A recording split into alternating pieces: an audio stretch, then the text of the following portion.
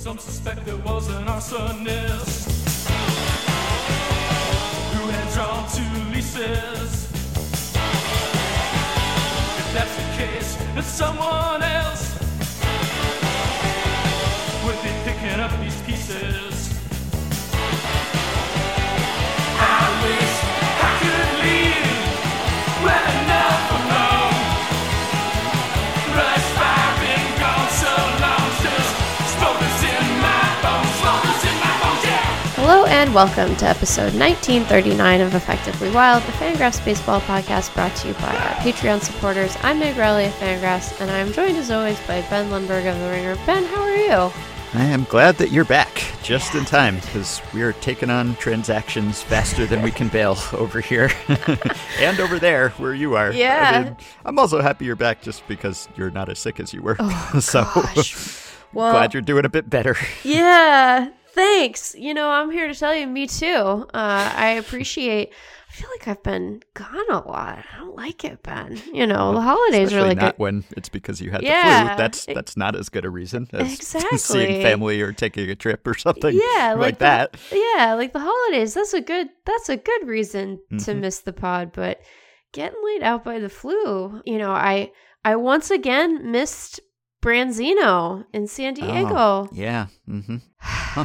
I just put some Branzino in the fridge to defrost from the freezer. You? My Branzino from Trader Joe's. Can't wait to dig into that later. But yeah. I mean, I don't want to make you feel bad about your Branzino, Ben. I'm sure it's going to taste delicious, but I doubt it'll be as good as the Branzino at Ironside. And I was so looking. I'm telling you, this Trader Joe's fish, it's as good as any restaurant. Is it a whole Branzino though? It's not like encased in the salt with all the bones and the head and everything. It's not a whole fillets. Branzino. No, it's not a. That's fine. It's the important part. It's the part I want. Right. I mean, like for the home chef, that's also a more manageable. Yes, definitely. Cut of fish because it's a cut, you know, rather than the whole fish. But I missed winter meetings, and that means that next year they'll be somewhere less good than San Diego, probably. Yep. I don't think we know yet, but almost everywhere is less good than San Diego, probably. So. Certainly a longer flight unless they put them here in Arizona. You know what, baseball? You know what you should do? Yeah, enough about Branzino. We should put them here in Arizona. Yeah, no, that would make sense. Yeah. I think, it's kind of a hub, and it would be convenient for you. So. It would be so nice to sleep at home during winter meetings. That would be great. Mm-hmm. Well, neither of us got to go to San Diego. We didn't get to meet, but we're meeting right now in a way on this podcast, and we have a lot of transactions to talk about. Oh my gosh. Goodness. It is all happening. It all happened already. I mean, much of the offseason's business has been conducted this week. This was just some old school winter meetings activity. Not much on the trade market, I guess, just because everyone was so busy signing, it seems like left and right. But many of the top free agents off the board. The taps are open. The spending is happening. Deals are exceeding expectations. Money is flowing. Exciting times. Yeah, I'm overwhelmed. I have to say, I'm going to take this opportunity. I mean, like I worked today. We were recording on Wednesday, but thank you to John for like really keeping the site humming while I was just laid out with the flu and a fever, and also to all of our great writers who did good work. But yeah, it's been busy. Ben, we published 10 signing reaction pieces today. We published a couple of other things too, which is why my math was initially off. That's a lot, you know? Yeah. It feels like a lot. And some of them, to your point, were big, including should we start with the biggest kahuna, both literally and figuratively? I think we should. Aaron Judge. Forever Still Yankee. A New York Yankee. Yeah. Now and forever, seemingly. Yeah. So, yeah, I guess it would have been more interesting if he had gone anywhere else. Yeah, but not like for Yankees bad fans. reasons. For bad, you know, it would have been. Yankees haters would dispute that. Yeah, possibly, but you know, we don't have to listen to the haters, Ben. You know, we don't have to indulge the haters. No, I guess not. Although probably much of our audience could define itself as Yankee haters. Sure, but like they also would define themselves as baseball lovers, right? Yeah. And it wouldn't. I think it would say not awesome stuff about the sport if to Dan Szymborski's point when he wrote the quick zips based react before Jays much longer. other react that, like, you know, for the most storied team in baseball in its biggest market, you know, one of its most valuable franchises, to let its franchise player walk after the year that Aaron Judge had. Not an easy sell to fans. Seems like it would be a bad indicator for the sport. Would have been better for my free agent contract draft results. Oh, yeah. We can talk about that. Yeah. We were both doing so well. And we were. I don't know if we were. I was horizontal for a couple days.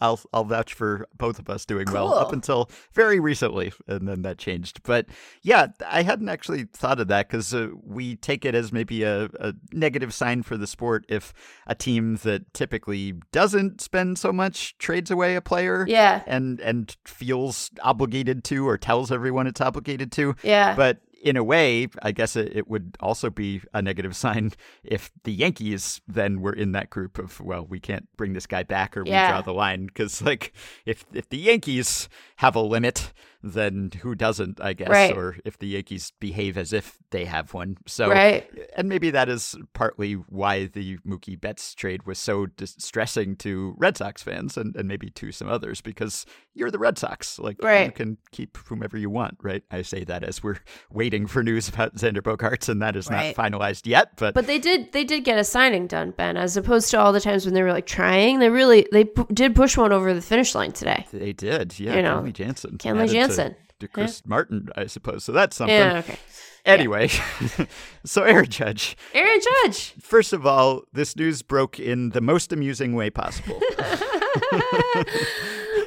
So we got to get Craig Goldstein and Jake and Jordan back to redraft the best of baseball God. Twitter, because there might be a new number one. It might be recency bias, but it also might not be, because Jon Heyman's performance on Tuesday afternoon, that's about as good as it gets for baseball Twitter. I'm glad that Elon Musk didn't kill Twitter at least before that happened. Yeah. Because whatever else is happening on the platform, I don't care. It was all worth it for Arson Judge. Arson Judge. The Arson Judge tweet, it lived a short life. It lived for no more than a minute or two, but in that short life, it was retweeted hundreds, possibly thousands of times, and it will live on forever in our memories. So this was a double whammy, really. Not to pile on, but also to pile on. I think we got to pile on in this case. Not only was it the typo. I mean, look, the typo would have been funny on its own, okay? We would have liked the typo. We would have made fun of the typo. But the tandem of the typo and the incorrect report about Arson Judge nearing a deal with the Giants, right? And then delete the typo, resend the tweet with Aaron Judge, but still the erroneous or misleading, at least, report.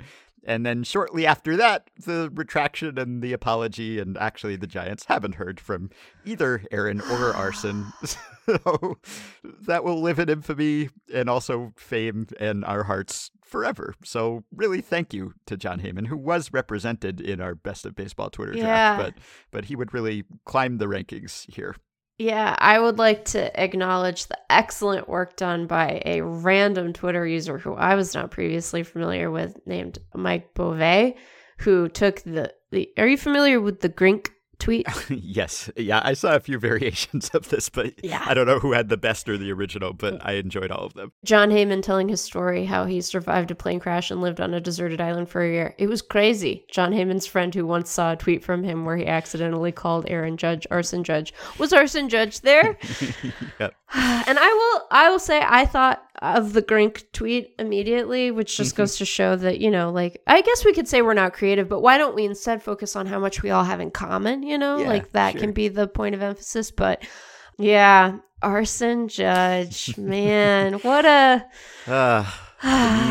The memes were explosive. They were wonderful. They were fiery. So thank you, John. Just thank you. And really, like, I appreciate the chaos energy that Heyman and Bob Nightingale bring to the baseball news breaking space, because, you know, you have Passan and you have Rosenthal. Yeah. And look, they have senses of humor, and they give us read the column in all caps, young horse cock, and they give us Jeff Passan dunking on people from time to time, but they're pros, right? And generally, when they report news, you can kind of count on it. Not 100% of the time. There have been occasional times maybe when they jumped the gun slightly or had to amend or retract something. But Sure. generally, when they say something, you can kind of take it to the bank. You can almost take it as gospel that they're not going to fire off a tweet before they're fairly sure of something. You cannot say the same about every baseball newsbreaker. And so you get Heyman and you get Nightingale and you get entertaining typos and sometimes you get incorrect reports and they're volume shooters, right? So you can't unfollow them. It's not like they're spam accounts. I mean, they get a lot right. They do break news correctly. They have sources. Yeah. You could speculate about what those sources are and when they are more reliable than at other times. But I'm saying, and I may have, kind of done that a little bit. I mean, about them, who could say? Sure. Was it me talking about them during one of my picks on the Twitter? I mean, who could even, Who knows? Who knows? Yeah. But look, they have broken a good deal of news in their day, and the Passons and the Rosenthals, I'm sure, have had to say first Jon Heyman and first Bob Nightingale many times. Sure, yeah. So they are reliable enough that you have to kind of take it seriously when they say something, right. But also in the back of your head, you're thinking, is this just an arson judge tweet? I don't know. So I kind of just love that they bring that to us. Yeah. I feel like I was more firmly in the camp of Twitter being bad for the planet and certainly democracy when we did our draft. And I don't think my stance has changed really that much, but I will say, days like yesterday do make me think about it a little bit. I Yes. consider the option that I might be wrong.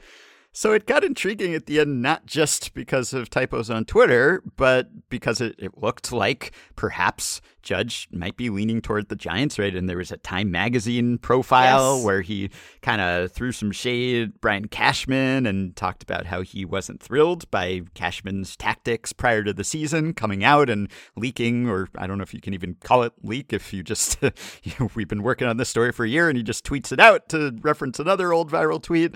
But Judge at least said he wasn't thrilled by that, and he dropped some hints about how he always wanted to play for the Giants, or he said he would one day, etc. And so just as we're thinking that, then the Padres swoop in, and Dan and I talked on the last episode about the reported Giant offer that the Padres made for Trey Turner, and they missed out on him.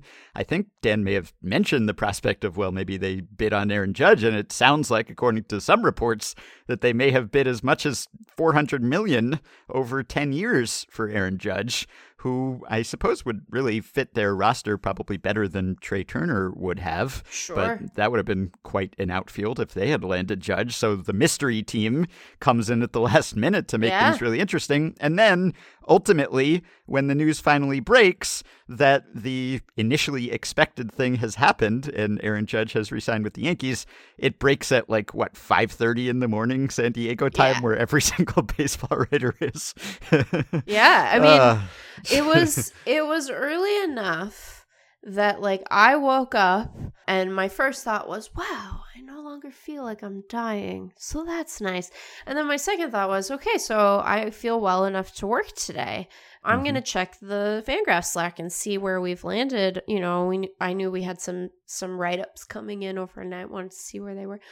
And then, 6:20 a.m., I think local time, which I assume that John Morosi was in. Yeah, off the top rope, Morosi with this news, Yeah, I assume that he was in San Diego, and I was like, okay, so I know a few things. First of all, Jay is probably asleep. I mean, he should be. I don't mean it in that Jay, he's always sleeping kind of way. It's a time when you should be asleep, particularly if you are on a trip where you don't have to take care of your small child, for a change. So I said to Dan, I was like, can we get a little Zips Instagraph, a little something until Jay is up and about and ready to write this deal. But I was like, this is very funny. It's just a very funny. And then Ben had to redo part of his Mitch Haniger react. We'll talk about Mitch Haniger, I suppose. But it's despite re-signing with the Yankees, Ben, it's a giant contract. It is. And it went down in a pretty spicy way. So $360 million. Yeah. 9 years. That'll take him through his age 39 season, I think. So he will be a Yankee for the rest of the way, barring something very unexpected. And Yankees fans can heave sighs of relief. And it's the move they had to make, right? And I'm not surprised that Judge made them sweat. That was good negotiating on his part. I don't know how much of it was just negotiating and posturing or Sure. how close he actually came to departing. But you always had to expect that the default assumption was that he was likeliest to stay with the Yankees, where he's been his whole career and where he is beloved and where he is an icon and where he rules the city and et cetera, et cetera. So it's not shocking that they signed him, because if the Yankees want someone, generally they get him, right? Yeah. Especially if he's been a Yankee his whole Right. career. I'm not saying they could sign any free agent they want, but generally they don't let franchise players leave. Or, you know, like if one does leave, it's because they decided that they were okay with that. Like Robinson Cano maybe being the rare example of a homegrown Hall of Fame caliber player who was on the Yankees for a while, and they just didn't make that much of an effort to retain him. With Judge, I mean, that offense was Aaron Judge this past year, which was partly a testament to the fact that he had one of the best offensive seasons ever. Yeah. And partly a testament to the fact that the rest of the lineup just kind of fell apart. Yeah. So you subtract Aaron Judge from that lineup, there's no way to replace Aaron Judge, certainly with one move, and they just didn't have that many openings. So there's just no way that they could have lost Aaron Judge and really returned as good a team. Right. I don't think, given what was out there. I mean, they could have pivoted to Carlos Correa or who knows what else, so perhaps. But Right. it would have been tough, because Aaron Judge, whatever he'll be by the end of the deal, he was the best player in baseball this past season and projects probably to be the best or second best or third best this coming season. And their whole team is just built around him. So they had to have him. They don't lose players like that when they set their mind to it. And ultimately, they had to raise their offer a few times to come close enough to retain him. But the sort of expected thing happened. You had to assume that the remaining Steinbrenner was going to pony up and do some sort of impression of his dad enough to keep Aaron Judge in pinstripes. Well, they had to keep raising the offer, Ben, so that the stack of money would be as tall as Aaron Judge. I wonder how tall it would be. We should figure out. So much exactly how taller tall than it would Aaron be. Judge. Yeah, I mean, it would probably a lot depend on the taller. denominations, but I'm confident that regardless of the denomination, it would be so much taller. But you could stack it like, you could have multiple piles, right? Like a big, Right. like in Batman, and then. But unlike in Batman, you're not lighting it on fire, because instead you get to watch Aaron Judge play baseball for 9 years. And I think that sounds great. Yeah, I agree with you that when you're thinking about the Yankees and what they need for next season and for the forthcoming seasons, like, not that there were a limited number of places to spend, and not that there weren't other good free agents available who could have potentially upgraded on some of the positions they already have. But in terms of like really getting impact play, you know, whether you're thinking about how much you're paying for it or not, like the obvious places for them to really spend big money and get a star was to retain Judge or to dump a lot of money into shortstop. And, you know, if they had ended up signing Carlos Correa instead of Aaron Judge, like, I wouldn't have thought that was like a waste. I would have worried and wondered who's going to play the outfield for them. Mm-hmm. But, you know, it was like they had this situation in the outfield where they needed to either retain Judge or they were going to have to find some alternative who wouldn't be as good. And certainly the internal options they have to play in the outfield, namely Jason Dominguez, who's, we should do a whole like separate segment on like how his prospect fortunes have changed over the years, and, you know, separate from the card speculation around him. But like, I think that Jason Dominguez is actually rounding into a pretty good prospect in a way that seemed kind of dicey at times over the last like 18 months. But when you think about him in comparison to their internal shortstop options who are close to the majors, you know, it seems like they will be able to home grow at shortstop probably more reliably than they would be able to find an immediate replacement in the upper minors in the outfield. And then, you know, we think about value. It's like, yeah, okay, you can talk about it in a pure dollars per war sense, but like that's kind of boring. And I think that one of the ways that misses the complete picture is really illustrated with a signing like Judge, which is in some ways he is the most valuable to the Yankees, right? Because he's a homegrown guy, because you can now say this franchise player is going to be, I mean, maybe he signs another deal at the end of this, but like probably not, right? When he's going to be 39. So it's like, here's a guy, he's a franchise icon. He just had one of the best seasons, not only in Yankees history, but in baseball history. He wants to be a Yankee if we, make it worth it to him. And we get to say that guy's not wearing anything but our pinstripes. We do need to pedantically clarify which pinstripes, Ben, because there are a lot of pinstripes in baseball now. But this guy's going to wear our uniform for his entire career. Being able to, market that from a ticket and merchandising perspective is sort of uniquely powerful for the Yankees, I think.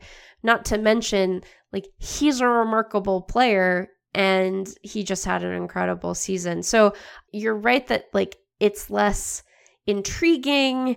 It's maybe the most boring outcome, but in terms of what it means for the Yankees as a franchise and baseball as a sport, I think it's the best outcome that we could have expected, because we really would have had to look like long and hard at that if he had ended up in San Francisco or San Diego. As an aside, we need more good chaos teams like the Padres. Yeah. They are a good, there is a lot of chaos, but they are a good chaos team. I think that they are such an important and powerful rebuke to all of the like owners and front offices and media people and even fans at this point.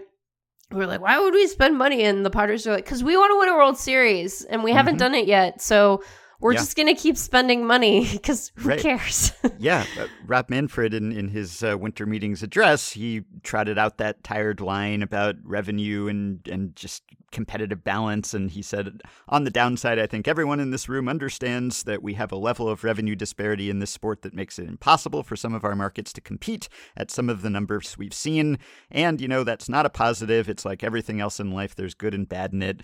We've talked about this. He said this so many times, and so did his predecessor, Bud Selig, who sort of sold everyone on this idea. And there is some level of revenue disparity, and there's a greater level of payroll disparity.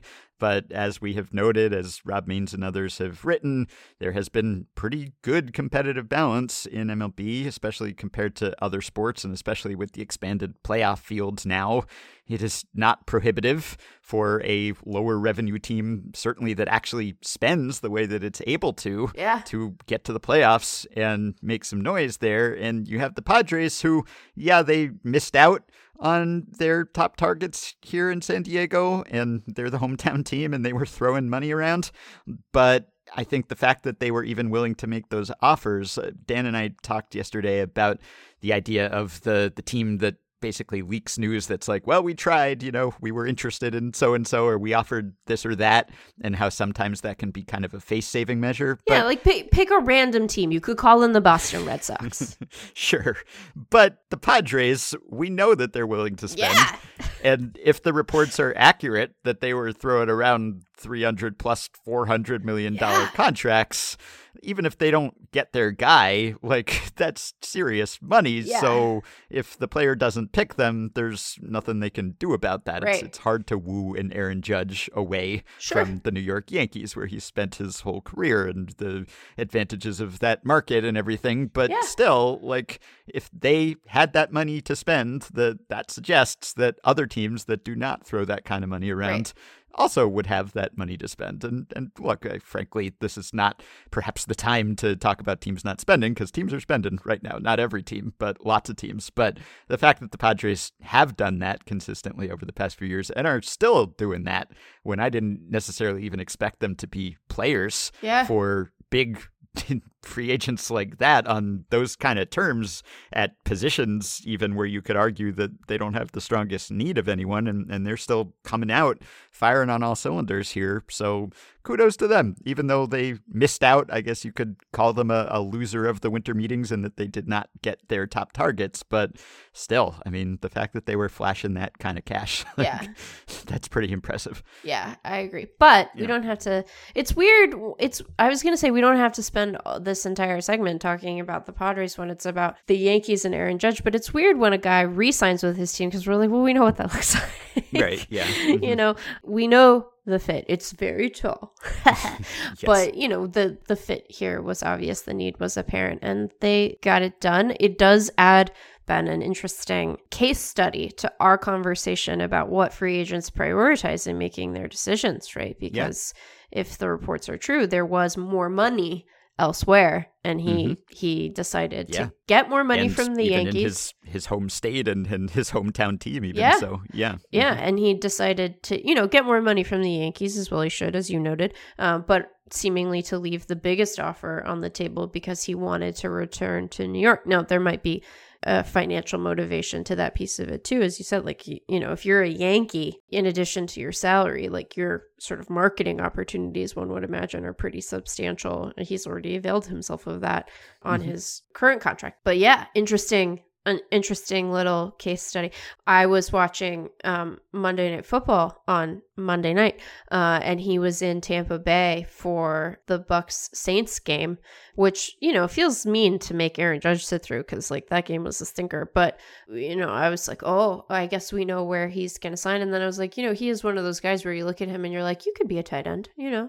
Yeah, sure. So maybe was contemplating a career change briefly, but then was like, no, I'll just go make $360 million. That would have been a much more interesting outcome also. So I'm sad that didn't happen. But I'm not, because, you know, we don't need any more of these. Look at how bad baseball is. People want to play football instead. You know, it makes us look bad. We're already competing with Zell and Crocs and that cream cheese brand for, you know, growing brands. So we don't need to compete with the NFL. We're going to lose that every day. Right. And so anyone who's wringing their hands over what this deal is going to look like when Aaron Judge is in his late 30s, who cares really? Who cares? Like, you know, as long as he is great for the next few years, which is enough for the Yankees to maybe kind of transition to their younger hitters and younger position players coming up who will be inexpensive, right? And then they can deal with the contract. Like, they have 3 players now on $300 million plus contracts, and they're all in theory on the downside of their careers. And obviously there's nowhere to go but down from the season Aaron Judge just had. But that is okay because they're the Yankees.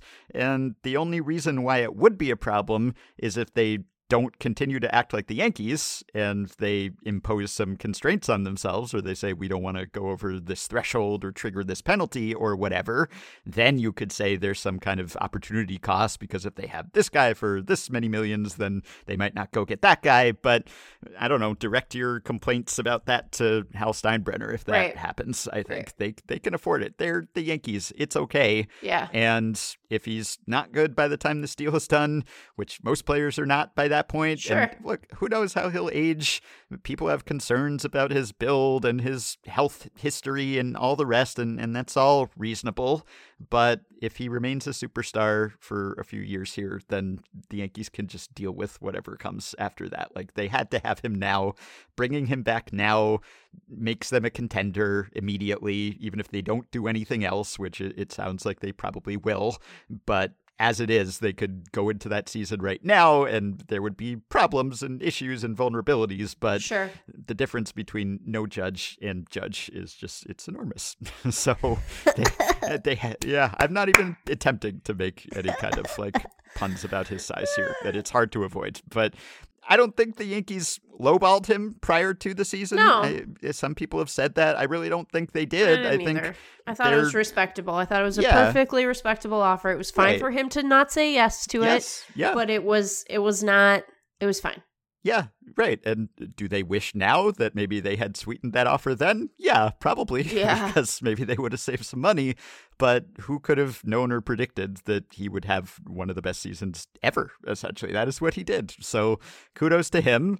And, you know, I think they publicized the terms of that because they felt like people would say, oh, well, that was actually a pretty reasonable offer.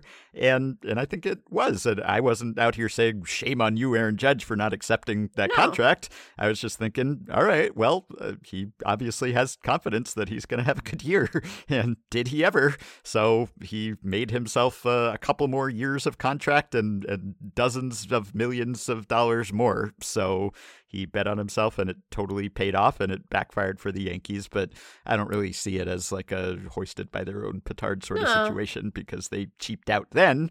Right. He believed that he could do better, and he did. Oh boy, did he! Yeah, I think I think it was an understandable first offer. I think it was a confident but understandable betting on oneself, and this is the risk you take. You take a risk both ways, right? If you don't offer more, you take the risk that the guy's going to dramatically outperform your expectation that year and change people's expectations of him going forward.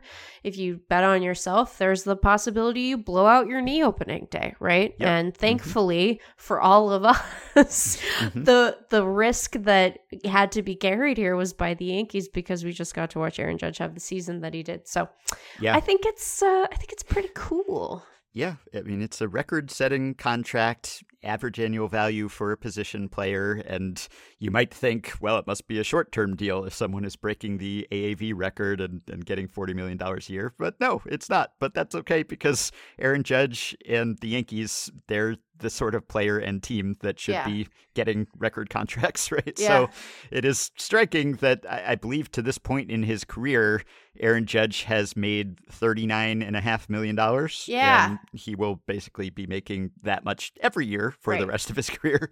And that's how baseball contracts work. So he has been way underpaid relative to his production to this point in his career. Yep. And he may be a bit overpaid relative to the production the rest of his career, at least on the backside. But that's all right. And by the way, according to Zips and Dan's post there, it's not like a wild overpay even by like dollars per WAR projection, right? Without accounting for just the funny money that we're seeing tossed around this offseason, just based on Zips's projection, like it had him at something like 311 million, I think it was. So that's not really that much of a premium, especially considering, as you said, just any ancillary marquee value that the Yankees get from Aaron Judge just being a superstar in the face of their franchise and their new captain, it sounds like, whatever that's worth. So I don't know really, what that's worth, but it's worth something to somebody. So there you go. I don't know. I wonder if the Padres offered to make him their captain.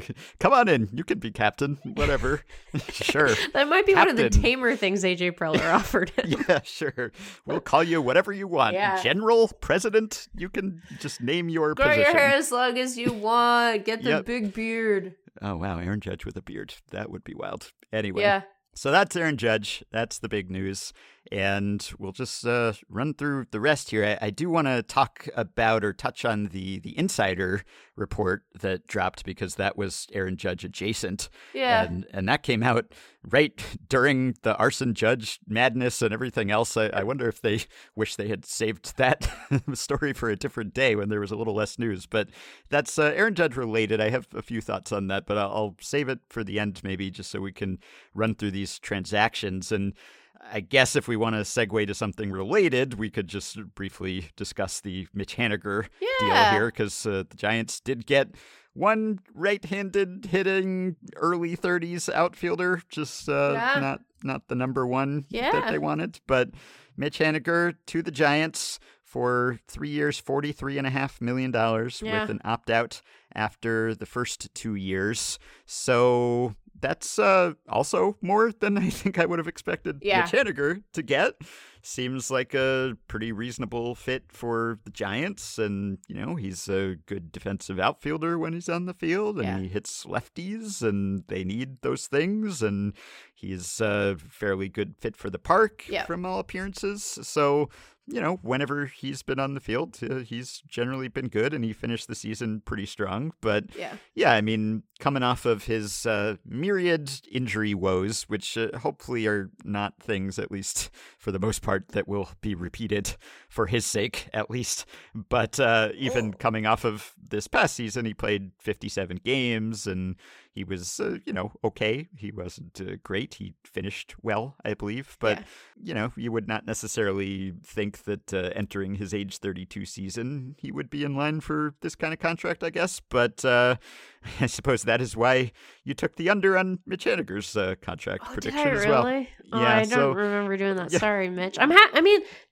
to be wrong for both of these. Right. You know? Yeah, that's the thing. I mean, so here's just the quick summary, bringing everyone up to date on the free agent contracts over-under draft. So it was going great, as I said. So you had the over on Zach Eflin at a predicted $22 million, according to MLB Trade Rumors. So easily exceeded that. Yeah, good for me. Yeah, and then you took the under on Andrew Heaney at a predicted 42, and that worked out for you too. Not for Heaney, but he signed with the Rangers for $25 million over 2. So far so good. You also took the under on Justin Verlander at 120. So that's a score for you. That was a big one for me. It was because you bet on him not getting the third guaranteed year, and he did not. He did not guaranteed year. No. So so far you were right on the money, and I was too. And then things fell apart a little bit for you just in the last day. So Judge, you had the under on Judge at 332, and then you had the under on Haniger at 39. So that was a close one, but went the wrong way. But yeah, so you were on a roll there, but the streak was snapped. And then as for me, I'm still doing well here. I had the over on Tyler Anderson at the qualifying offer amount, and he signed for 39. And then I had the under on Josh Bell. We'll talk about that. So that was I think that was my first pick. I felt strongly about that one because MLB Trade Rumors had him at a $64 million prediction. And I did not think he was going to get that much, and he did not. He got 33 from the Guardians over 2 years. And then I took the under on Carlos Estevez at 21 million, so he just snuck under there at 14. And finally, I think I took the over on Wilson Contreras, who maybe we'll talk about next, and they had him at 84. And he signed with the Cardinals for 87.5 over 5 years. So that's just that was almost a coin flip there. Just squeaked on the right side of things for me and for Wilson Contreras. So that's where we stand. But we were doing all right there. And even though you'd think that probably taking the over would have been the safer bet given how this market has gone, I guess that is true. But we've both hit on some unders as well. So I think we're doing decently. Anyway. Haniger, you've gotten to see a good deal of him with the Mariners. Yeah. So hoping for better health for him. And I guess that is essentially the whole story of why they want him and whether it will work out is whether he's on the field. Yeah, I think that this is just like a really excellent pairing of player and team. I think that, and Ben Clemens touched on this when he wrote it up for us today at Fangraphs, but you think about the Giants or at least this version of the Giants and the things that they have proven themselves to be particularly adept at. And one of those things is playing matchups and rotating guys with an obvious desire to both optimize their lineups against not just handedness, but, particular pitches and pitch locations and what have you, and also to keep guys fresh and healthy, which was, I imagine, a particular necessity in 2021 when their entire lineup was made up of guys our age. That's not quite true, but it was close, right? And so they're really good at that. And then you think about Haniger and, to your point, sort of how he is likely to play in that ballpark, how he is likely to supplement a lineup that in addition to some of the niftier matchup stuff that the Giants do is pretty left-handed heavy. And while he's not great in the field at this point, he is serviceable and I think better to some of their other options. This allows Jock Peterson to play at DH. That makes it sound like he's sort of flirting with it or faking it. No, but before, be DH. It allows him to DH. There we go. More often. We've definitely done a pedantic discussion of whether you play DH because you're not actually in the field. I think we agreed that you do. So yeah. But it allows Jock to DH. Haniger, I'm sure, will cycle through there as is needed to keep himself fresh. So I think it's a really nice pairing. It is funny, and Ben made note of this as well. Like, we spent all this time thinking, like, oh, going back to the Bay Area will be such a huge draw for Judge. And maybe that was a draw, but ultimately not the prevailing one. But like, Haniger's a Bay Area native too. Right. So another Cali guy going home. But I don't know. Everything that I've heard about Mitch from people who cover the team is that he's like a serious, at times to the point of being boring competitor, and seems like a nice guy who has just been dealt some truly horrific injury luck over the course of his career, much of which is not remotely, you hope that it's not like repeatable, because how many times are you going to get hit badly in the head and or balls? But, yes. If he is able to stay healthy, I think that he's a nice supplement to that team. I think that they will use him in ways that play to his strengths and allow them to paper over some of the other weaknesses they have, and, certainly keep themselves fresh. And, now that they have missed out on Judge, well, first of all, I wouldn't be surprised to have them sign another outfielder just to deal with some of the defensive stuff. But also, like, I do wonder if this Giants team now says we should be in the Carlos Correa business. Like, I wonder if they will shift their attention to the infield. Although it does seem like a reunion between them and Carlos Rodon is like a thing that might happen to the point that we're oh yeah, of course, we all thought he was going to go back there, didn't we? Because he had such great success with them and is, probably apart from Correa and Bogarts, the best remaining free agent, right? Yeah. Certainly the best remaining free agent pitcher. Yes. So I think that San Francisco, who we keep hearing, the last couple of years, is like really keen to splash cash. Like, they got opportunities to splash more cash.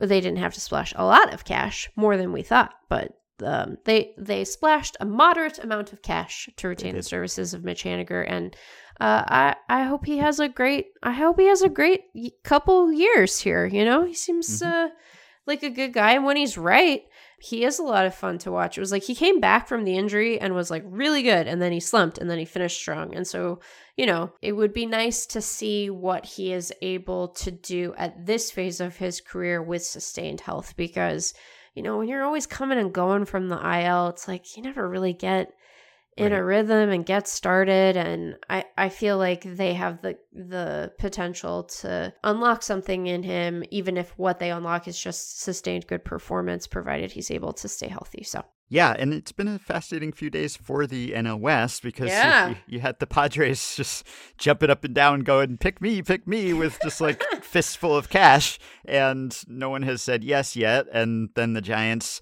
didn't get Judge, and then the Dodgers, they didn't get Verlander, and they watched Trey Turner leave. Yeah. And meanwhile, there's been a report from Ken Rosenthal that the Dodgers sounds like are reluctant to pursue Carlos Correa because of lingering concern that their fans would not welcome him because of Astros sign-stealing animus. Interesting. Yeah, not pursuing shortstop Carlos Correa, in part out of concern that a sizable portion of their fan base would not welcome the move, which is interesting. I mean, I don't know whether that is the real reason or whether they actually will not pursue him or what, but it does seem like wherever Astros sign stealers have gone, if the players are good, fans eventually are fine with it, right?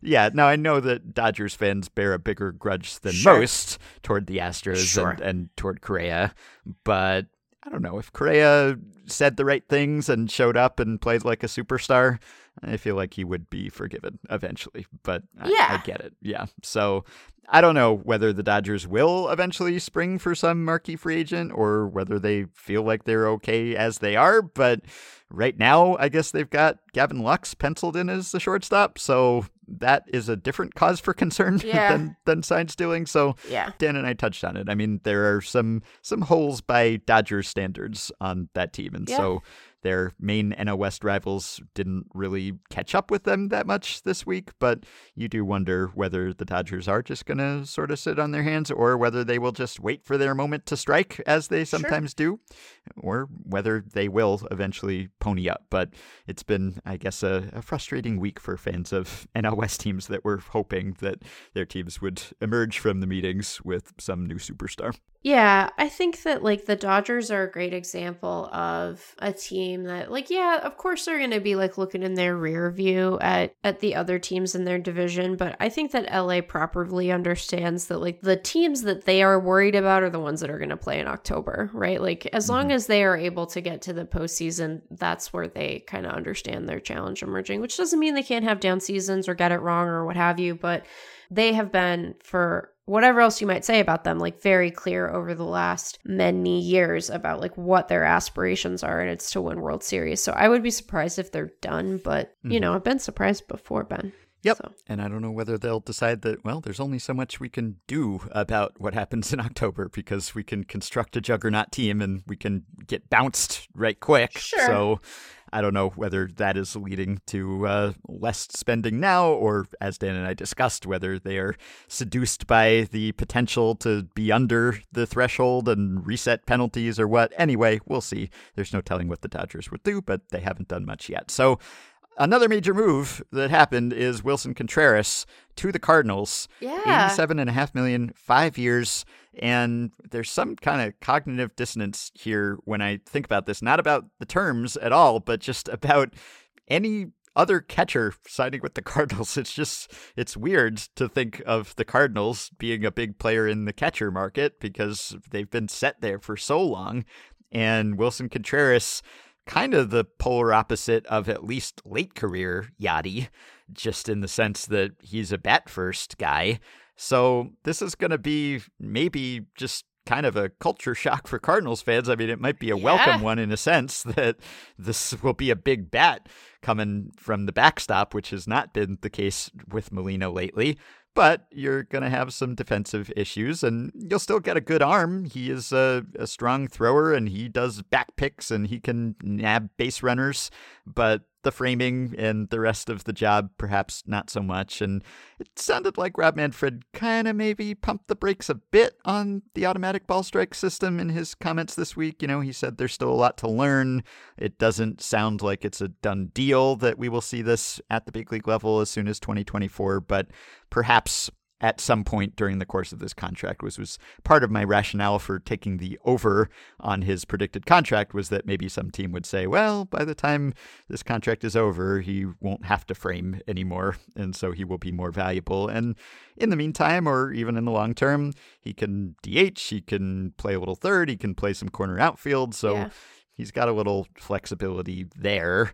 But yeah, it's going to be a big change to have anyone other than Molina there. But they went from really having a hole at that position to signing one of the very best hitters, and really just all told, just the complete package, even with the uneven defense, one of the best catchers in baseball, and the best one who was available, at least just for money. So unless you wanted to part with many prospects to try to get Sean Murphy, this was the biggest upgrade you could make. So it's really a big move for St. Louis. It is, right, because otherwise you're looking, you know, and they have their merits, I guess, but, you know, you dip into the Christian Vasquez, you know, Omar Narvaez territory, not just quickly, but like immediately, right? Like that's the gap.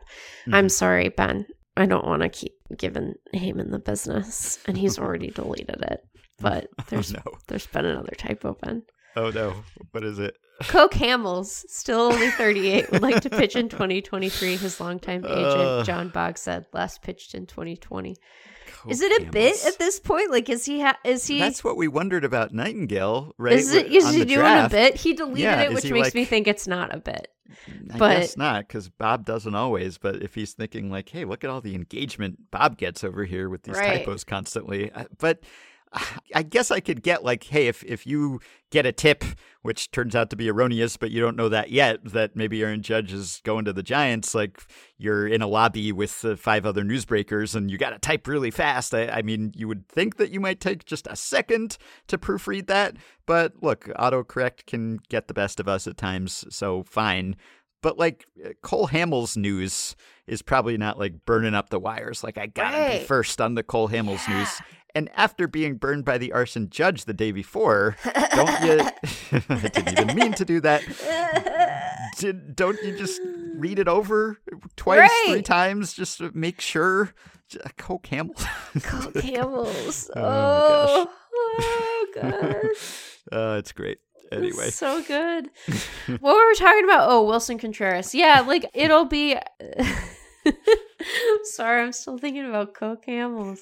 No, I think you summed it up well. I mean, the exact sort of at least war-based value he's going to generate on the defensive side of the ball will probably depend on the timeline of the RoboZone. I was so happy to hear, not in person because again I had the flu, but that they were like, we've learned a lot about the zone and it's taught the RoboZone and it's taught us we need to learn more about it. Mm-hmm. I was like, hey, what a measured, scientific approach to stuff. That's great. Thank you for not rushing us into this robot. I mean, maybe they aren't actually worried about the zone. Maybe they're just like, wow, we like saw how the chat AI thing. What is it called?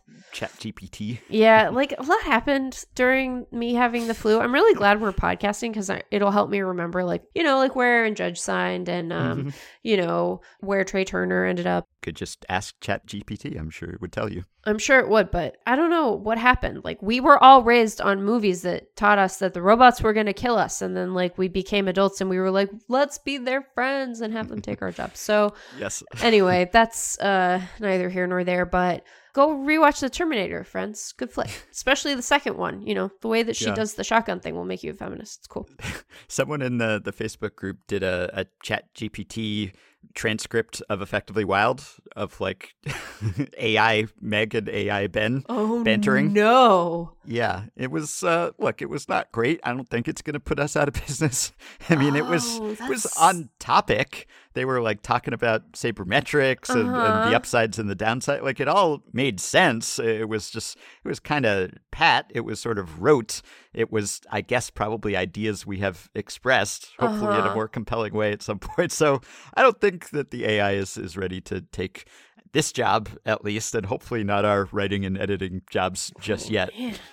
But yeah, it was, not the worst impression I've ever seen. So semi-disturbing. Anyway, so Contreras' old team also made some moves. Right. I mean, Cody Bellinger. They did sign Cody Bellinger, who got, in the end, just about what he was due in arbitration. Yeah. So the estimate was like 18 or so, and he ended up getting 17 and a half, even though it seems like he had half the league after him and that he did have multi-year offers. But he and Scott Boras said that they preferred a single-year deal, a pillow contract, try to rebuild his value and then cash in long-term. So to get Bellinger for 17 and a half when every other team seems to want him. I mean, I guess it's surprising for people who looked and thought, wait, the Dodgers just cast this guy loose. He got non-tendered and now he's signing for $17.5 million. But between the offensive bounce back potential and the fact that he still gives you a lot of value in the field and on the bases and everything, and he projects to be basically like a league average player, even if he doesn't hit well, then there is some value there. And of course, there's some hope that you can fix him or that he can fix himself in your uniform. And then it will just be a windfall and you'll have the inside track on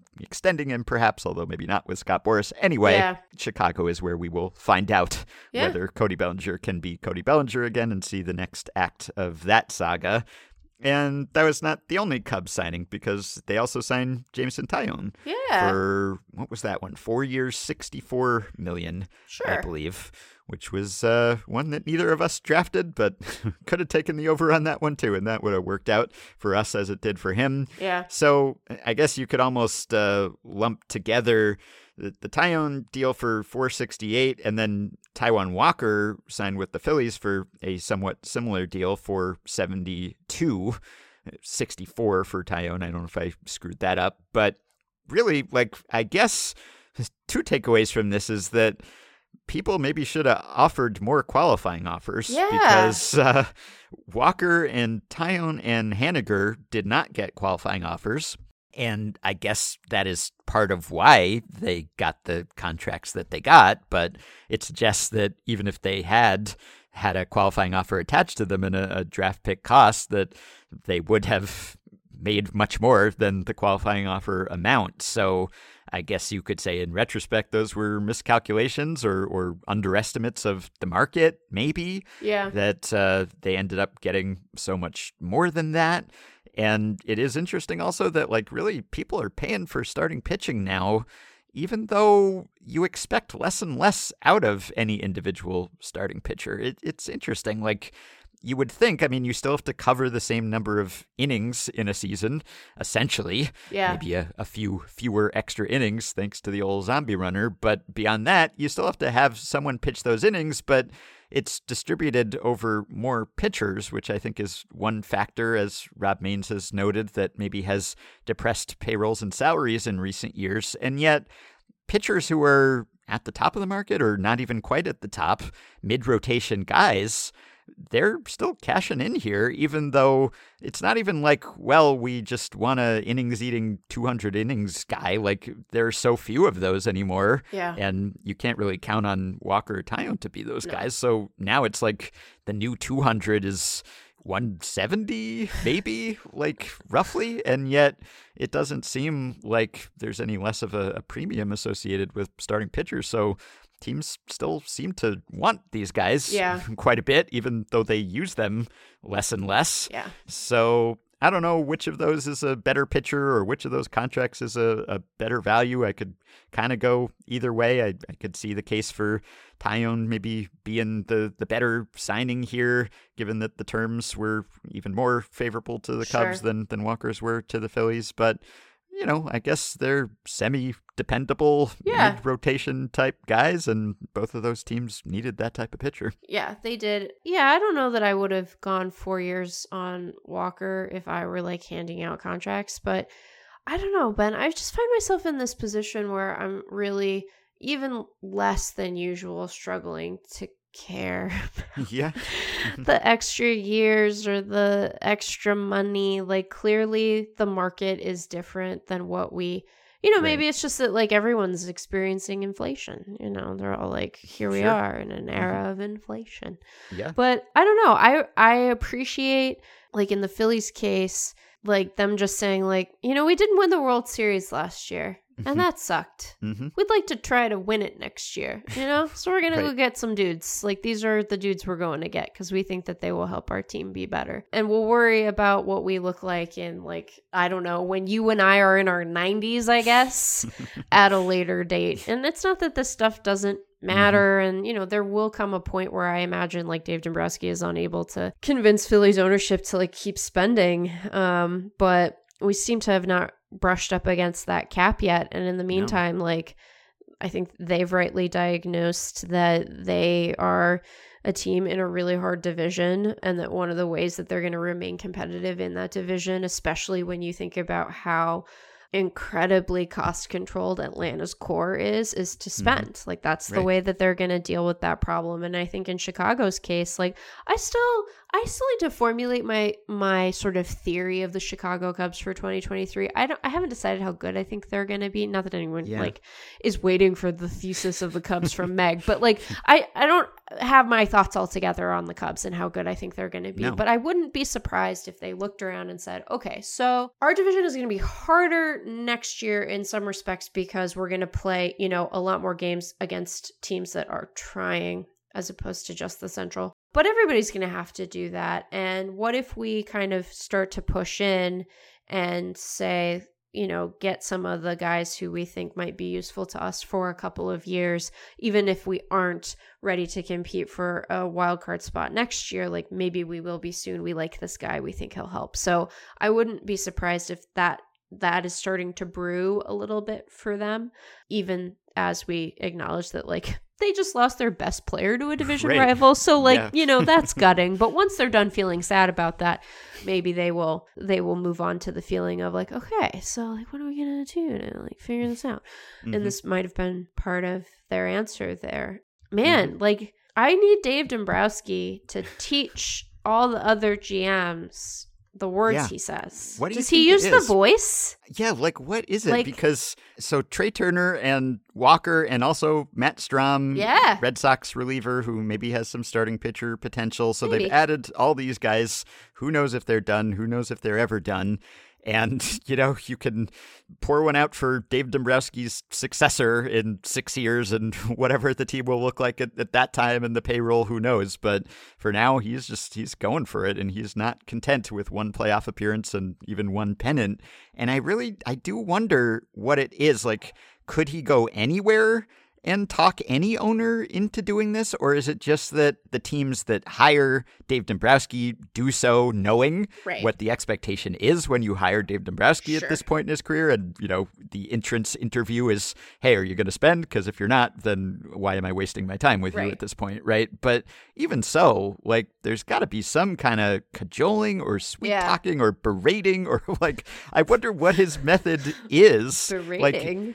Like, who knows? What are you suggesting? I mean, I don't know what his tactics are. Like, if he were to go to the A's, could he convince John Fisher to spend on someone other than Aledmys Diaz? Like, could he do that? Does he have that skill? Does it work on anyone or not? Because I almost wonder whether it's maybe he does like a I'm not mad, I'm just disappointed routine, because it's like, look, he's Dave Dombrowski and he's just like this eminence in the game, and he's a silver fox, and he's distinguished, and he's accomplished, and he's won titles, and he's won pennants, and he's been everywhere.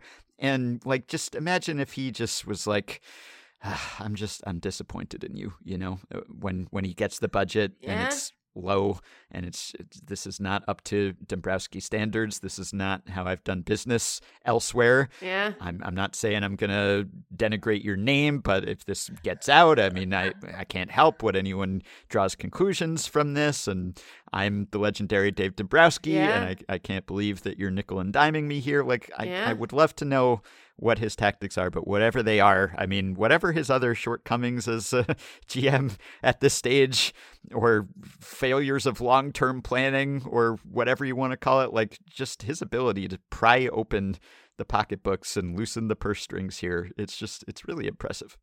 Yeah, I'm trying to, mentally reconcile the potential domination themes with the silver fox stuff. But I mean, I think that the likely answer is that it's a combination, not of those things, but like a combination of a baseline willingness to spend and the way that he sort of presents the case for roster building, right? Because I think you would be correct to say that, like, I'd be surprised if the Cleveland Guardians ever hired Dave Dombrowski, right? Because they understand that part of the skill set and part of the approach is going to be one that deploys financial resources to construct the roster. And I think owners are pretty clear-eyed about what their expectations are, and there are probably folks who kind of do better from an interview perspective based on their ability to say, I can build you the cheapest potential wild card contender that you've ever seen, right? Mm-hmm. And I don't know that they put it exactly that way, but maybe they do. So I think that there are teams where, if for some reason like Dombrowski came loose from Philly tomorrow, they would not call him to be like, hey, are you, still thinking about working in baseball? But I do think that he has a demonstrated capacity to make the case to ownership to spend. And it is certainly one that is taking advantage, not like in a mischievous or sort of conniving way, but like is speaking to a underlying willingness, but he still has to make the case, and he seems to do it in a way that's pretty compelling. So I think it would probably be good for us to think about, whether we're starting to or continuing to think about that as a skill. Like, we should think about it as a skill in the same way that we think about being able to build a hyper-efficient roster as a skill, and one that seems to be in fairly short supply. Because maybe if we think about it that way, teams will view it as an inefficiency, and then they will hire more people who want to spend, Right. And I think that, there are a lot of ways to build a team. We've talked about this before, right? Like you can be the Rays. It's hard. It's a lot harder to be the Rays in some respects than the Dodgers, which I don't say to downplay or denigrate the skill that the folks that work for the Dodgers bring to bear every day, either their players or their staff. But, when you artificially constrain your means of talent acquisition, you do make things harder for yourself, and it makes it very important that you hit on the stuff that you are good at. If you're willing to do a lot of different stuff and you're able to do player dev, if you're able to properly assess and acquire players through trade, and then you're willing to spend on top of that, you just give yourself more safety valves in the event that, the prospects you thought were going to be really good don't pan out, or the free agent you signed for a big contract blows out his knee or his elbow or whatever, So I really like it. For the second offseason in a row, Ben, you know what I'm going to say about the Phillies? No notes. I got no notes. I just don't. I think it's great. I think it's going to be a good, fun time. It doesn't address the specific concerns I have around Rhys Hoskins' first base defense, but who cares? Because now they have Trey Turner. No notes. No, but I'm saying their decisions this offseason are in some ways addressing the late emerging notes that we maybe developed as time went on. And I think we should also take a moment to recognize the chef's kiss perfect tweet that Taijuan Walker put out, as we're spending more time talking about tweets than I'm frankly comfortable with, but here we are. And he tweeted out the beginning of the Fresh Prince of Bel-Air opening credits. Yeah. But I just am they seem to identify guys who just really want to be in Philly and who are good at making that known. You could call it pandering if you wanted to. And I've maybe called it that with Bryce Harper before, but at the end of the day, everybody seems pretty happy. So why do we have to judge it, Why do we got to judge it? Yeah. So I guess that the contracts that Walker and Taillon got, that's just kind of the going rate for a roughly average starting pitcher at this point. So that's the market now. Make of that what you will. And the Phillies' projected payroll now, so this puts them, I think, third. Am I right? That puts them third behind the New York teams, the Mets and the Yankees. The Mets now are projected to be over $300 million when it comes to the luxury tax projection, and just under when it comes to the actual payroll. And that's pending any more moves, because they made yet another move. They signed Jose Quintana to a $26 million 2-year deal. And they are just going all in on the oldsters in that rotation. Yeah. So, man, I mean, Verlander, Scherzer as an ancient top two, and then Carlos Carrasco and Jose Quintana as, mid-30s. I don't want to call it ancient because that's what we are. But by baseball standards, it's getting up there. That's your middle of the rotation. So just we could call them experienced. We could call them seasoned, the Mets starting pitchers. Veterans. They're veterans. Yeah, they certainly are. So they've got moxie in spades. They've got moxie. Yeah, I don't know how durable and healthy they will be, but yeah, they've been around the block a few times, and so now we will see whether the Mets are done or whether Steve Cohen just doesn't care and he's just going to continue to blow by the Steve Cohen tax and just spend freely, because there's still a Brandon Nimmo blowing in the wind and other moves that could be made. But look, the DeGrom left. They got Verlander. They've got Quintana now. They already brought back Diaz. They've been busy. They've done some stuff, and there are still some questions to resolve there. And so we'll see whether Steve Cohen has any limits or any self-imposed limits, or whether he's just going to blow everyone out of the water payroll-wise. Maybe Steve Cohen looked around and he was like, have you gotten a load of these San Diego Padres? Yeah, right. If they can do it, then... If they can do it. Because they're fourth now in projected payroll. So almost, a good deal lower than at least the top one, but still. Yeah, San Diego currently has an $83 million gap between them and the Mets in terms of projected payroll, and then a little less than that in terms of luxury tax stuff, right? So, there is still a gap there. You know what team's sort of sitting right in the middle of the pack? Well, Seattle Mariners. Yeah. We don't have to talk about the Mariners stuff because you guys already talked about it. You talked about Cole Wong. I'm just saying everyone should dream big, have aspirations. It's not your money. Who cares? Yeah. Don't worry about 2026. The timing of me saying, hey, the Mariners should do big stuff if they want to unseat the Astros, getting grief for that, and then, having DeGrom signed with the Rangers like a couple of hours later was, well, it was funny, Ben. We'll call it funny. How about that? And I guess while we're touching on the Rangers here, I mentioned in the outro last time that Heaney had signed. I don't know how much more there is to say, but I guess this is the Rangers just kind of doubling down on hope and potential and projection and peak as opposed to dependability. So they've got DeGrom, now they've got Heaney.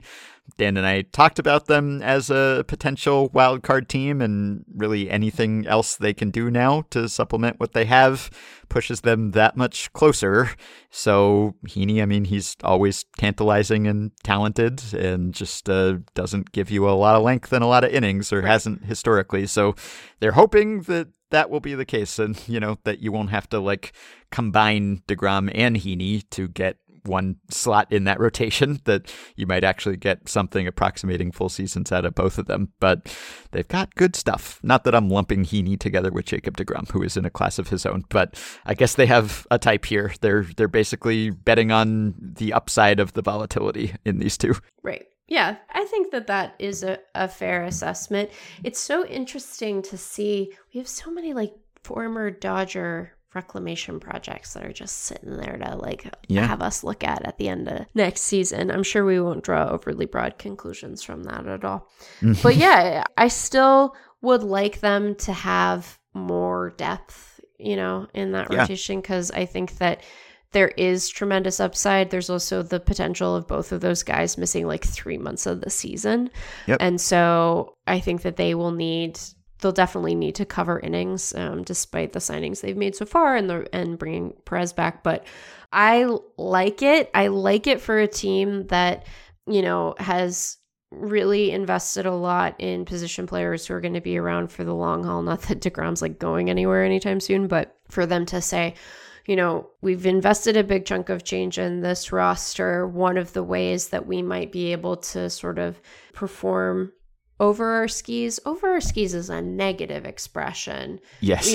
We might outperform expectations is through variance, positive variance, and that we might see that in these guys. And, if DeGrom is healthy, then he's just the best pitcher on the planet. I love how the Mariners are we don't have to deal with Verlander anymore, but we do have to potentially deal with DeGrom. You'll see DeGrom less often, but he'll be better when you do see him, maybe? Hard to say. Sure, yeah. Tricky.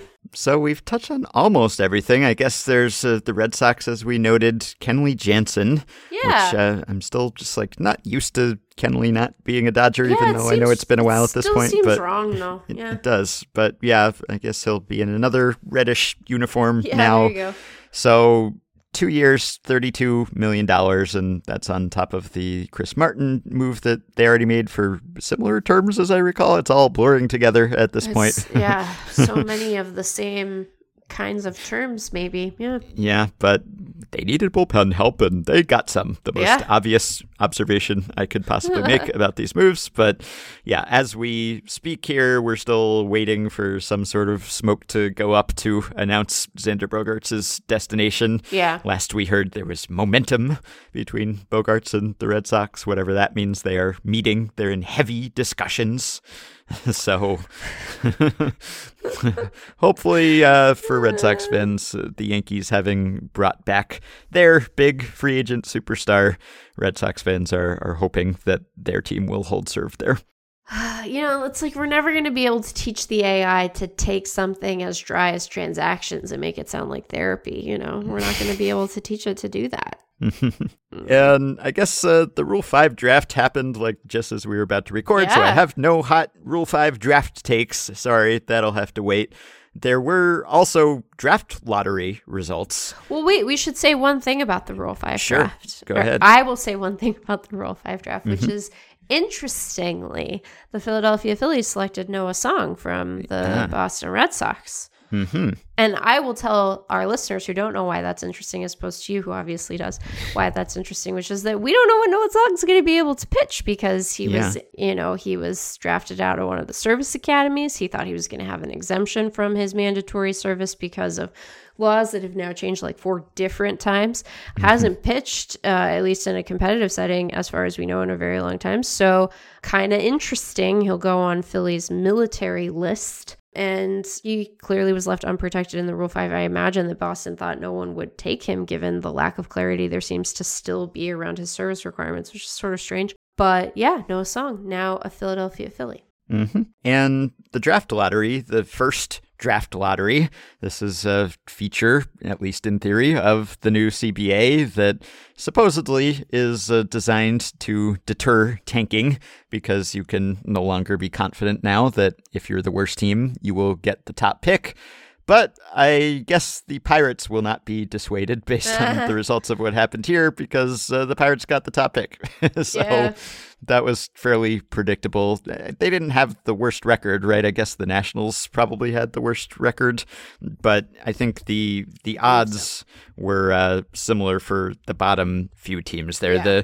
The big team that lucked out in the draft lottery was the Twins, who were like 13th, right? So the way it works is that, like, if you don't make the playoffs, then you're in the running here. So like even the Brewers were in the field because they just barely missed out on the playoffs, but you get a tiny little sliver of a chance to get the top pick if you're like the last team that was disqualified from playoff competition. So the further removed you are from contention, the better your odds are. It's just not automatic anymore that if you're the worst, you get the top pick. So the Twins, who were in line for I think the 13th or something lowest chance at getting it. I mean, they got to move up, so they were like outside the lottery and they got the 5th overall pick. And then the Pirates ended up getting the top pick anyway. So if this was intended to dissuade Bob Nutting from continuing to nut, then it did not achieve the intended purpose in this particular draft. So it's now Pittsburgh, and then the Nationals, and then the Tigers, and then the Rangers, and then the Twins and the A's. Do you worry about the podcast getting hornier over time? I don't worry about that at all. In fact, I'm excited about it. I don't really have anything else to say other than what you just said.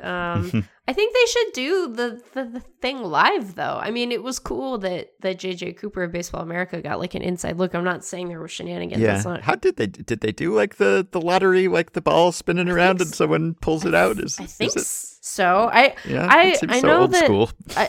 I have like JJ's piece open in the tab.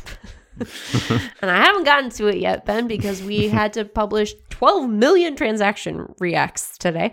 Yes. I know that he was in the room. That is what I'm given to understand. But I don't know. I think so. I know that I saw ahead of it that they had been keen to sort of take best practices from other leagues that do lottery style draft order selections, up to and including retaining PricewaterhouseCoopers to audit and oversee, I think, the selection, so that if there were accusations of impropriety, that there was an outside third party there to sort of make sure everything was above board. But yeah, I don't know. It's a new era. It's a new, not like the hat people. Like it's a new time. We are in a new condition. It's weird. Yeah. But an unsurprising result, the Pirates get the top pick anyway. Yeah. I guess one other signing that we mentioned but didn't dwell on, and hey, how often do we get to talk about the Guardians spending some money in free agency? So, we should talk about that for a moment. Well they done, did Ben. sign Right. Josh Bell. They did. 2 years, $33 million with an opt-out after the first year. So I took the under on the projected deal for Bell just because I felt like this is not the type of player who gets paid anymore. Yeah. And I guess that is somewhat true, but he got a decent deal here. And if he has a great year, then he can opt out and he can kind of put the stain of his San Diego tenure behind him. He did not end the walk year on the up note that he would have wanted. So I never know what to make of Josh Bell, really. Yeah. I mean, kudos to the Guardians for actually signing someone. Yes. They have already, I guess, maybe been more active on the free agent market than they were last offseason. Yeah. So it's a bat. It is a big bat in the sense that he is also a large man, and he does hit the ball hard. Yeah, and he sometimes sure he is actually a good hitter too. Not always though. So that's the uncertainty. Like he fits like they needed. It's just a masher, just like a DH first base type raker, and they got one at least in theory here.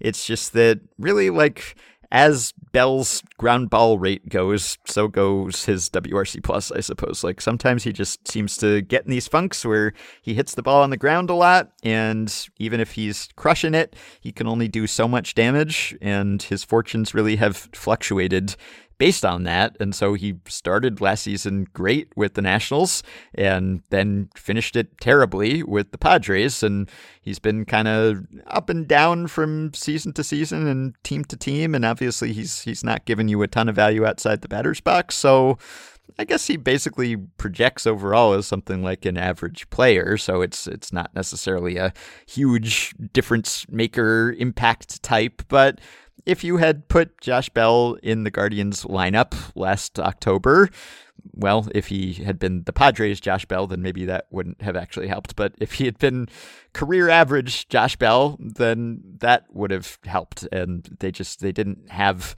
really someone who could hit for a ton of power. I mean, they're a team that makes a lot of contact and doesn't have a lot of thump. And I guess he does make a fair amount of contact for someone that you think of as a slugger. So he sort of fits the mold in that sense, but in no other sense, I suppose. But maybe complements the mold in ways that they wanted. So I get it. I get it. I think that, he does confound in the ways that you have described. Like you never quite know what version of him you're getting, but the good version of him is very good. And I think is an obvious help to them, especially since we spent much of their postseason run talking about like, wither the home run on the Guardians. Like, where is it? We need more of those. You need them. And they didn't have many of them. And now they, in theory, will have more. So I think that it's fine. I think it's fine. Well, there's some late breaking news here. Just as we were potentially about to wrap up, Jeff Passan has reported that the Red Sox have come to an agreement with outfielder Masataka Yoshida. Oh. Yeah. So that's interesting. Yeah. How about that? So we were expecting Bogarts news, maybe. Instead, we got Yoshida news. So that was fast. Yeah. Because it was long rumored and reported that he was going to be posted, but he was not officially until Tuesday, right? Today. Wait, I'm reading this post open. I'm so confused which day he was posted. Wednesday. I don't know. He will post on Wednesday. Will post, reported on Tuesday that he would post on Wednesday. Which is today. That is today as we speak. Okay. We're settled on what day it is. So that's good. So they wasted no time. No time. So I don't know if they were able to talk prior to the posting or what, but they got that deal done quick. So I guess there were only so many corner outfielders left at this point on the market. I mean, with Judge gone, with Haniger gone, there weren't that many like potentially impact corner outfield types. Yeah. So, I mean, yeah. You imagine that. I mean, like Nimmo will want to stay in center, and whatever team signs him will probably sign him with that idea in mind. And then you have Andrew Benintendi, right? And Conforto, and who knows what you're getting in Conforto at this point, just because of the layoff. So interesting. It's interesting business. So Yoshida, 29 years old. He is coming from the Oryx Buffaloes, and he hit 335, 447, 551. 80 walks and 41 strikeouts. Yeah. I doubt that he will have exactly that ratio in MLB, but obviously a selective and patient hitter. Yeah. And, he hit 21 dingers over there. I don't know how well that will translate, but generally, I would say that like contactability and patience and all of that, like that transfers over fairly well, I would say. Power, not always. It depends. If you're Shohei Ohtani, sure, but not in every case. However, I would think that there's a lot to like in that skill set. Yeah. So, yeah. Yeah, he's led NPB and OPS the last 2 seasons. So, yeah, 5 years and more than $85 million, according to Passan. And then they have to pay the posting fee, which is $15 million. So total sort of money spent, not all of it goes to Yoshida, obviously, but total money spent around $100 million. Wow. To bring him over from Japan. So that is a lot. Yeah. I would have probably taken the under on that if that had been on the MLB Trade Rumors Top 50, which I don't know if he was even on there. I don't think he was because that was prior to the official posting. But yes. Yeah, he has been very consistent. Like he's a 300, 400, 500 guy for, I think, 6 seasons in a row now. So, he's not exactly a slugger. I guess he's topped out at 29 homers in NPB, but he's more just about the contact and getting on base. And, I'm sure he'll hit a bunch of doubles in Fenway. But that is, wow, that's a significant deal. And that kind of came together extremely quickly. He's not a big guy. He's like a Pedroia sized player with an uppercut, and he just kind of doesn't get cheated on his swings, but he's got great plate discipline. And I would think that even in a more strikeout heavy league with better stuff on the whole, that would translate fairly well. So intriguing, very intriguing. Wow, I like it. It's amazing how quickly these deals can come together, Ben. I know. Apparently, he was also shifted often according to the Sports Info Solutions scouting report, and of course, he will not be shifted. So that may help bolster his average. Yeah. So that's something. However, according to SIS's defensive evaluations, he is likely limited to only left field, and that is, of course, a tricky left field in Boston, but he's apparently it sounds like he's just going to be a corner out there, and he doesn't have a great arm for right field either, so runners will take an extra base against him. So he's been below average, it looks like, on the whole for his career in left field in NPB. So don't expect a whole lot of him defensively, I guess, but they're really obviously banking on the bat translating for those terms. So, and, he played a lot of games. I guess he hasn't played every game in the field of late because in the last couple of seasons he's missed some time. He's DH'd a bit. So, like last year, he played left field, SIS says, in 39 of his 119 games and DH'd otherwise, which was partly because of COVID and a hamstring injury, etc., but was not really a defensive standout anyway. So what with the speed limitations and the defensive limitations, this is a play for on-base ability. So I like that kind of player. And Boston is hoping that will translate here. So how about that? Just out of the blue, lightning bolt, big money signing there just to cap off the winter meetings. So somehow while they were having these heavy discussions with Xander Bogaerts, they were working out this deal at the same time with Yoshida. So good multitasking. Multitasking. All right. Well, I think we have just about covered everything, unless I refresh MLB Trade Rumors and there's something else that has happened. But $90 million. Now it's $90 million, according to John Heyman, who actually, it looks like managed to... he did not attempt the first name. Did not attempt Masataka, but he did nail Yoshida. So congrats to John on that one. I got very nervous there for a second. Yeah, I don't want to know how he would massacre Masataka. I don't want to...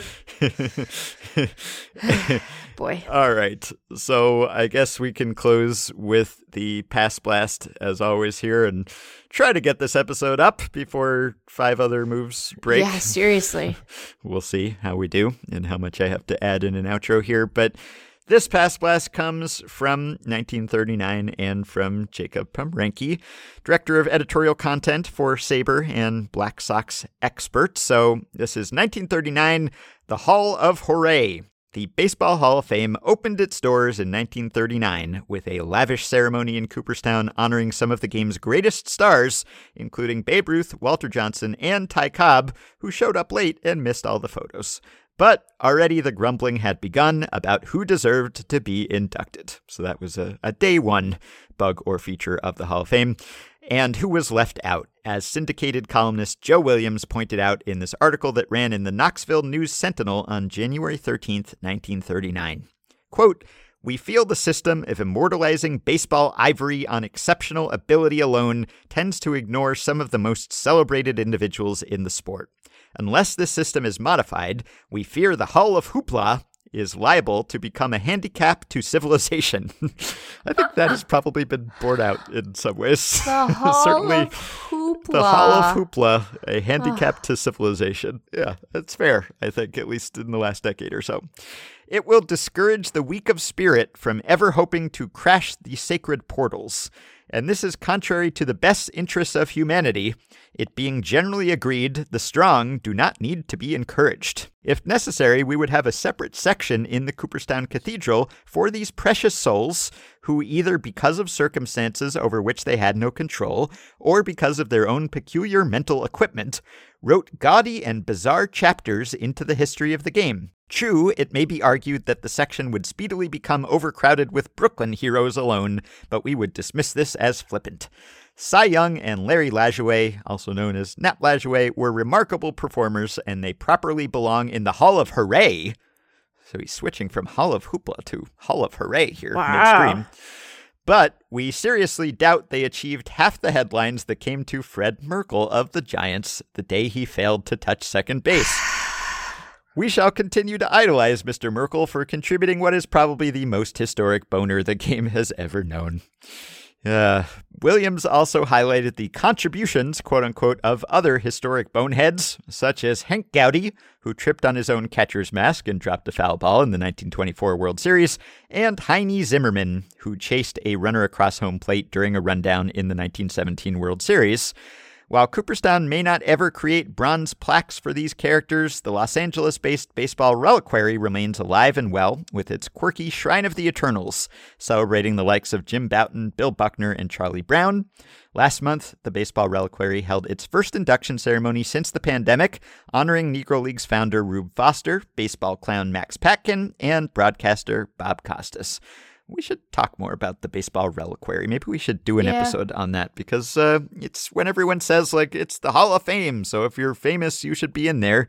That's what the Baseball Reliquary is for. That is kind of the need that has evolved to fill. And sometimes it could be someone who's famous, and sometimes it can be someone who's notorious, and it could be some perpetrators of famous boners. But if their names live on forever, then they get to be in the Baseball Reliquary, and they achieve a certain type of immortality. I think we really should rethink the phrase perpetrator of famous boner. I don't know about that one, Ben. Maybe you're right.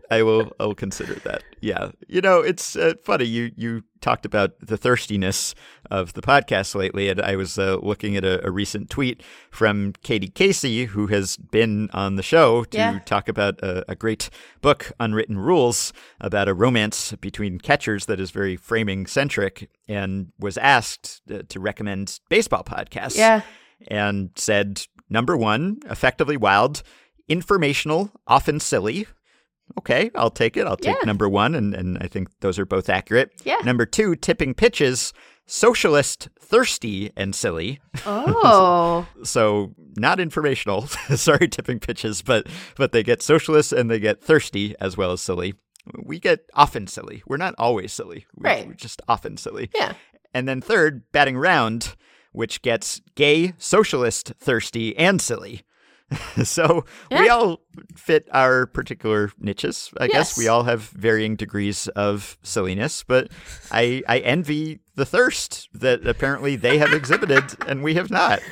So if anything, we need to ramp up our thirst quotient. I guess, yeah. I mean, do I not talk about Shohei Ohtani enough? Is that the problem here? I know, but like, look, you do, but I just want to say it's, you know, it's maybe not, you thirst for his game. You know, there are other ways to thirst, Ben. not solely. There are many ways to thirst after Shohei Ohtani. I don't discount true. any of them. That's true. I don't know. I guess, look, if anyone's going to be up to the challenge of talking about him more, it's gonna be you. All we can hope is that he stops thirsting after crypto. Yes. I mean, look, an Effectively Wild listener was kind enough to mail me a giveaway from an Angels game recently that has Shohei Ohtani's face in it. You can see it in my Twitter profile picture where my dog, Grumpkin, is sitting on the pillow. I am also currently sitting on the pillow, so you could say that I am sitting on Shohei Ohtani's face right now. I had to mute to cough. But I want you to... It was not just an awkward silence, it was a cough muting silence? Yeah, but I want you to know both, that there was a silence that persisted after that. Okay. You know, I want you to know that it wasn't just one kind of silence. All right. We'll see if that gets us upgraded to thirsty enough in the next tweet. I don't know. All right. I think we could probably end there before this gets any thirstier or before any more news breaks. Yes, we will talk about the many baseballs. Next time. I said I wanted to say some stuff, and I do still want to, but we've talked a lot. Yeah, and also, we got to get this out before there are more deals. So we'll hold it until the next go round. Yes. I've been in contact with Meredith and Bradford, who have authored that article, just to clarify some points and inquire about some things. So I could use a little time, and we will talk next time about that piece, but we'll link to it on the show page for now, so you can be prepared for that discussion.